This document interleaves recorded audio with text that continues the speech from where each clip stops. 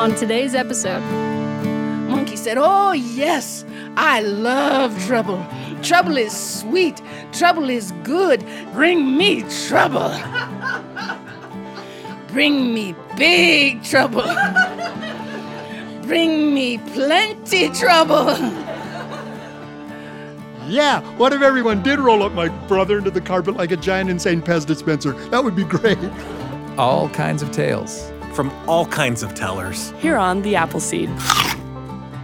It's time for the Appleseed. In each episode of the show, we bring you a couple of stories from favorite storytellers. They'll entertain you and inspire you. They'll get you thinking and even help your family tell your own stories. I'm Sam Payne, and we like to say at the Appleseed that great stories can change your family's world. Our first story is from Ohio storyteller Lyn Ford, who refers to herself as an Afro-Latchian storyteller, a nod to Black Americans who live in Appalachia. Lyn brings us a story from her Aunt Queenie, a Caribbean storyteller herself of great renown in Lyn's family. A story about a monkey in search of trouble. If you've ever had too much energy in a house that needs a little quiet, then here's a story for you. If you've ever wanted to impress an older relative, then here's a story for you. If you've ever had a big misunderstanding, then here's a story for you. Here's Lyn Ford with the story Monkey Loves Trouble, recorded live in the Appleseed studio.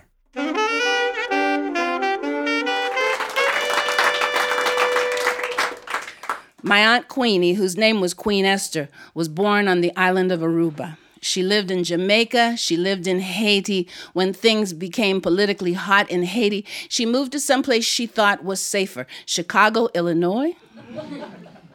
She was one of my favorite storytellers, and when she would come to visit us in western Pennsylvania or East Liverpool, Ohio, I was excited because she told the best stories. She had some stories that nobody else could tell, and she had a deep, deep voice. She was very, very tall, like a giant to me.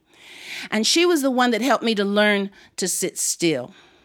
I was a wiggly, squirmy child, and I still learn best by wiggling and squirming while I'm doing something. By singing and talking to myself while I'm going over things. And that can be a wonderful way to learn, but when you're supposed to be quiet, it's a little difficult for everybody else. Well, my mother would say, "Stop making so much noise, sit down." My father would give me those angry daddy eyeballs. You know those angry daddy eyeballs? Takes one glance. He didn't say anything, you just said, "Yes, sir." My grandma Cooper would say, "What is the matter with you? Stop wiggling, stop squirming, sit down, stop talking, stop talking, stop talking." I'd say, "You talking?"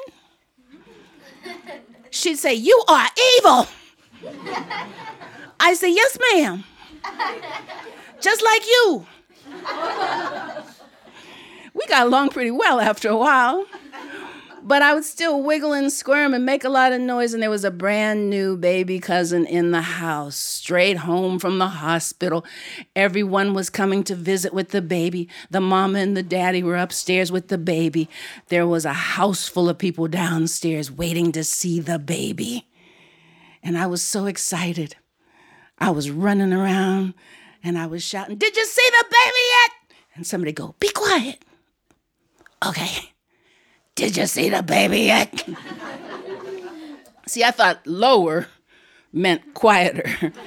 That just meant going from soprano to bass. It wasn't helping anybody. And then Aunt Queenie came in the door, tall, regal, and I yelled, "Yay!" And she said, "Child, don't wake that baby." I said, "Yes, ma'am." She said, "You want me tell you a story?" I said, "Yes, ma'am." "Then sit down. I tell you a story." I said, "Yes, ma'am." And she started telling a wonderful story. I'm sure I've probably told it at times, but I started wiggling and squirming because that's who I was. And I started looking all around because sometimes I did that. And I started making sounds that make people think you're really not paying attention.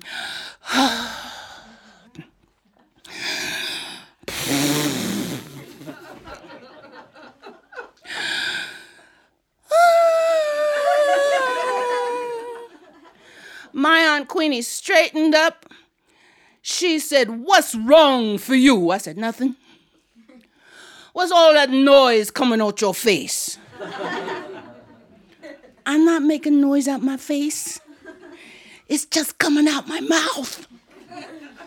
Well, even though she had that big, deep voice, she really wasn't making any noise. She wasn't going to wake the baby. Somehow that deep voice still wasn't as loud as I would get. She said, "You say you want story. Don't listen for story. Go upstairs. Take yourself little rest. I think maybe when you got up this morning, your brains fell out on the pillow." I said, "Aunt Queenie, my brain didn't fall out on the pillow." "Think maybe it did. Ain't in your head." "It's in my head." "Let me see." And she grabbed my face and looked in my ear. "Nope. No brain in there. I can see dining room table through your head. Go upstairs. Take yourself little rest. See if your brain go back in your head. So you listen for story." I said, but Aunt Queenie, my brain did not fall out on the pillow. It is in my head. I don't know where it is, but it's in my head. And Aunt Queenie, I can sit still. I can be quiet, see? Aunt Queenie, look, see? She wouldn't look. She had her head turned away from me and her hand up the way people used to do, talk to the hand. I think she might have invented that. I said, "Aunt Queenie, look at me. I'm listening, see? Aunt Queenie, look at me, see? Look, this is the listening face." I opened my eyes as widely as I could because that would let her know I was paying attention. I stuck my head out like a little turtle-headed child because I figured that would show that I was attentive. I tried to sit still by stiffening up, and she said, "That's not the listening face. That's the crazy face. Take your crazy face and your empty head up to bed." And I knew not to pretend I was crying for Aunt Queenie. She was worse than my mother about that as far as paying no attention whatsoever. And so I went up the stairs, didn't make any noise, didn't want to wake that baby. And when I got up there, I actually looked on the pillow to see if my brains might have fallen out of my head. There were no brains there, so I figured they were there somewhere. Put my head on the pillow, lay there. Seemed like forever. My mother said it was probably about 5 minutes. My Aunt Queenie called me down the stairs quietly. Lenny Jean, come down." I said, "Yes, ma'am." And I flew down the stairs, which wasn't very quiet. Got to the bottom step, and she was glaring at me. I said, "I didn't wake the baby." And then I sat down on the sofa, ready for her story. And I was grinning at her, and she said, "What you doing?" I said, "I'm listening for the story." "Ain't no story today. No. You say you want story. Don't listen for story. No story today. We try again tomorrow." So at first I heard those wonderful stories as chapters, a little each day, until my brain, which was in my head, finally figured out that if I just sat attentively looking at my auntie and listening, not only would she tell a story, but there would be times when I could help, the way you did, helping the rabbit run, the way you did, sharing your voices. I could do that. And one of my favorite stories was about trouble, of course, because I was in it a lot. And this story came from my Aunt Queenie. And she began with words that begin stories in Haiti. Now, if you hear these stories, you're supposed to be attentively listening after you've responded. And if the storyteller is doing a good job, you stay attentive. If the storyteller isn't doing a good job, my auntie told me that somebody might interrupt and go, "That's not the way story goes. Sit down. I tell the story, and they take your story." Never happened to me so far. But the words are creak and crack. The storyteller calls out creak or yay creak, and the story listeners, who are participants, say crack. Creak, crack. Creak, crack. Creak, crack. Long, long time ago, there was a monkey who was sitting up in a tree that had one beautiful bunch of bananas growing there. And he could have pulled on those bananas and eaten any one of them. He could have eaten all those bananas, but no, he smelled something wonderful, a wonderful aroma coming from the little house underneath that tree. So Monkey climbed down from the tree, crept over to the open window. It was too hot to close the windows, and he peeked in, and there was a woman stirring something in a big bowl. And as she stirred, she added brown flour and stirred a bit more and added brown sugar and stirred a bit more and added cinnamon and stirred a bit more and Jamaican ginger, the best, and stirred a bit more. And then she picked up a bottle of molasses and she got ready to pour it. But her hands were messy from all that she was doing to bake, and that glass fell from her hand, the glass hitting the floor, the bottle breaking crash into 100 pieces. And the woman set down the bowl and wiped her hands on her apron and looked at the mess on the floor from the broken glass and all the molasses spreading out, and she said, Look at this. All this trouble on my floor. At the window, Monkey looked and said, That stuff's trouble? The woman said, Now I have to go back into town, buy some more. And Monkey thought, You can buy trouble?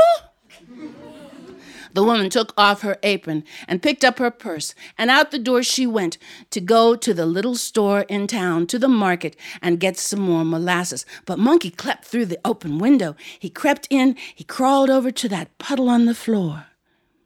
He stuck one long finger into the puddle and licked it.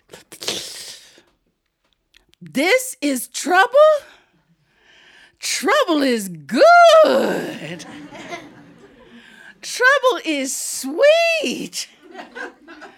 I think I go into town, buy myself some trouble. Well, he didn't have any money. Of course, he was a monkey. So he climbed back up in that tree outside, pulled down that whole bunch of bananas, dropped them carefully to the ground, dropped himself to the ground, grabbed that bunch of bananas, and began to slowly drag them toward the market in town. He didn't want to bruise them. He was going to use them like money. And when he got there, well, he saw the woman walking away, going to another shop. And there was the man who owned that little store, waving at her in the door. So Monkey set down the bananas at the feet of that man, and he said, Mr. Man, I trade you these bananas for some trouble. The shop owner said, What did you say? I said, I trade you these bananas for some trouble. The shopkeeper asked Mr. Monkey, Do you know what trouble is? Monkey said, Oh, yes, I love trouble. Trouble is sweet. Trouble is good. Take the bananas and bring me trouble. Bring me big trouble. Bring me plenty trouble.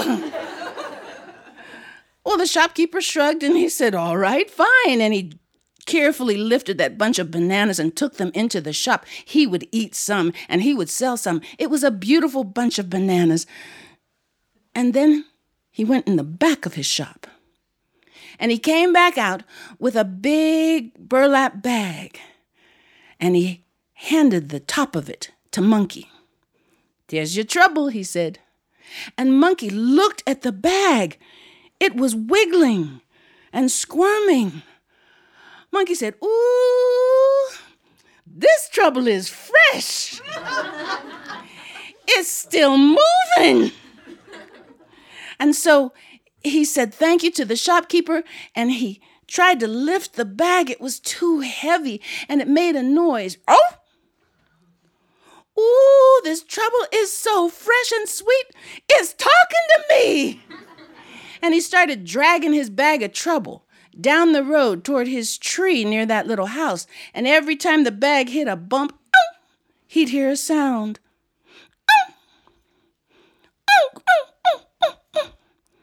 Oh, don't worry, Trouble, said the monkey.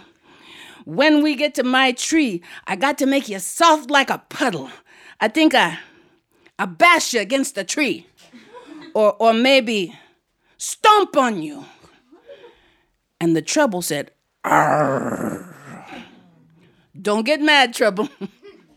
Won't take long for me to eat you.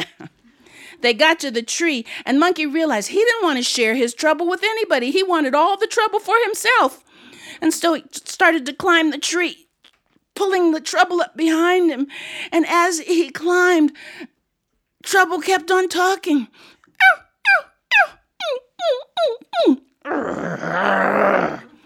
When Monkey finally got high enough in the tree that he figured he wouldn't have to share, he opened his bag of trouble. And out jumped the shopkeeper's dog. And the dog fell out of the tree. He hit the ground. Boom, ow! And he ran back to the shopkeeper's market in town. But Monkey had been so surprised, he fell out of the tree too. And he hit the ground. Bim! Ow! And he decided that if that was trouble, he didn't want it anymore. And then my auntie looked at me and she said, so I tell you, never in your life go looking for trouble.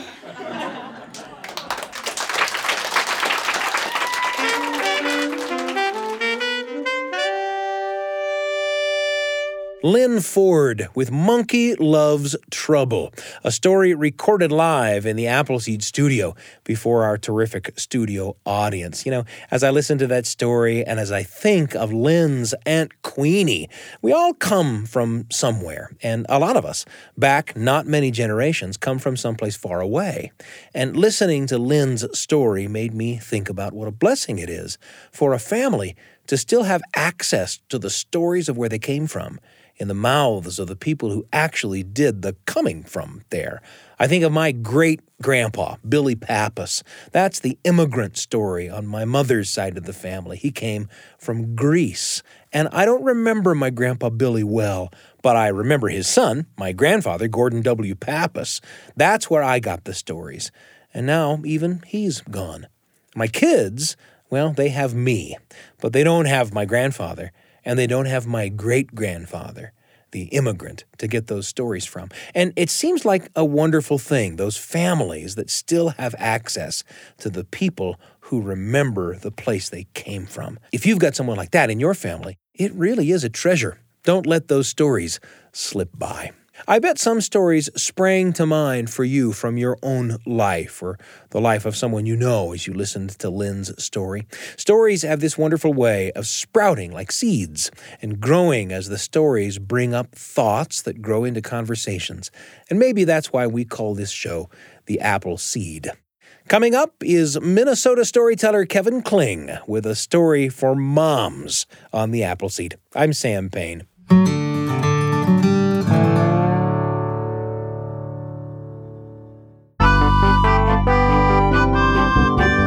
It's such a pleasure for me to be with you on the Appleseed today. A moment ago, we heard Monkey Loves Trouble from Appalachian storyteller Lyn Ford. That's what she calls herself.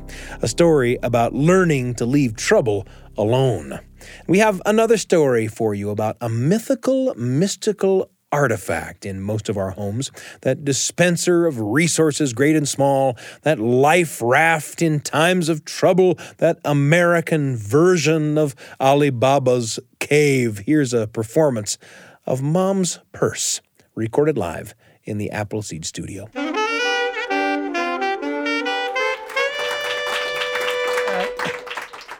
We have a day in Minnesota, and it's called Mother's Day. but it's got another name. It's called the fishing season opener. I know. What do you do? What do you do? What do you do? I mean, it's the kind of decision that feeds the essential demons of Lutheran guilt. Because you got a mom, but you got a fish. So if you're like me, you're hoping you mailed the card in time, and you're sitting in the boat, and you're going to make them fish pay for what they're doing to your mom. And I'm sitting in the boat, and as the waves lap in, I can hear my mom's reprimands coming in with the waves. Like when she'd hear my brother and I in the next room, she'd go, "What are you boys doing in there?" And when she'd find out what we were doing, she'd say, her reprimands held this amazing sense of optimism. Like one of them was, "What if everyone did that?" Yeah. Yeah, what if everyone did roll up my brother into the carpet like a giant insane Pez dispenser? That would be great. Or one of them she would say is, "Kevin, there's a time and a place for everything." Oh, I get it. So it's not that I blew up my sister's Barbie doll with an M80. It's more that I do it in the dining room at noon. Oh, the most amazing thing about my mom was her purse. My mom's purse held the answer to everything. It was like a mystery wrapped in a conundrum wrapped in naugahyde. I mean, you get a cut on your face? No problem. Spit on the hanky. Or, the Sloans, the neighbors, their mom, she used to carry old bubblegum wrappers in her purse, and that was in case something stinky rolled through. She'd quick hand all the kids bubblegum wrappers, and we'd hold them under our nose until the stinky thing rolled past. But I remember the day my mom's purse was put to the test. Okay, every year we'd go from Minnesota to Missouri to spend Christmas with my grandparents. And we'd get in the car. Oh, man, it was the best time. We'd drive through Iowa with my mom singing, "What did I weigh, boys? What did I weigh?" And we'd sing, "She weighed a Washington, Mom, she weighed a Washington." My mom had a song for every state in the Union. Her song for Wisconsin, "I love to live in Wisconsin and smell the dairy air." So we're driving through Iowa, and my sister that year called from college, and she goes, "I can't get away for this amount of time." And then my dad said, after my sister said that, I shouldn't leave work. He said, "I could really get a lot done if I spent Christmas at home this year." And my mom said, "I don't care. We're spending Christmas with my parents." So my brother and I, just the two of us, got in the car with my mom, and we started going through Iowa, where we were immediately pulled over by a cop for doing 95. I think that cop had a mom too, because after the look my mom shot him, he turned around, got in his car, drove off, case closed. We get down to Des Moines, Iowa, and we're going through Des Moines at about 30 miles an hour. All of a sudden, there's this clunking, tearing racket underneath the car, like a piano and a plumber falling down the stairs. And my mom pulls into this rest stop, and they take the car into the garage, and then we go into the restaurant that's next door. And we're sitting in one of those big naugahyde booths, right? And we're sitting there, and my mom leans forward onto her hands.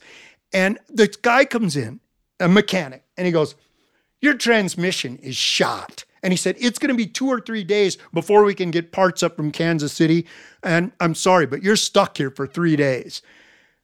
We're going to miss Christmas with my grandparents. So my mom leans on her hands and she starts to shake. And me, being in junior high, did what I could to make matters worse. I said, "If Dad were here," Dad isn't there, and we all know it. And I look over at my brother, and my brother's going to cry. And when my brother cries, I cry. But right before the tears started to flow, my mom reached in her purse. And she took out a drinking straw wrapped in paper. And she tore one end off of the straw and slid the paper down the straw until it formed like this tiny concertina at the bottom. Then she pulled the straw out of the paper, dipped it in her water, and said, "Watch this, boys, the magic snake." And she put a drop of water on that scrunched up paper, and it started to move and unwind, and then it stopped. I have to say, it's probably the lamest trick I've ever seen. And we're sitting there looking at a wet piece of paper, and now my mom leans forward on her hands, and now she starts to shake. And my mom's hugged me, but I've never hugged her. I've never initiated the hug before. And I feel my arm reaching out, and it reaches around my mom. And she stops and she looks at me and she smiles. And she hugs me and she starts laughing. And my brother sees my mom laughing, and so he starts laughing. When my brother laughs, I laugh. And I grabbed 2 of the white non-dairy creamers. I shoved them in my eyes and started singing, "The sun will come out tomorrow." And then my brother saw how long he could keep a milk bubble on the end of his tongue. And we kept our talent contest going until the table was strewn with garbage. And the waitress walked up and said, "What if everyone did that?" But my mom, like a candle to the dark. So this year, the boat may have my body, but my heart will be with my mom. Happy Mother's Day, Mom. Thanks.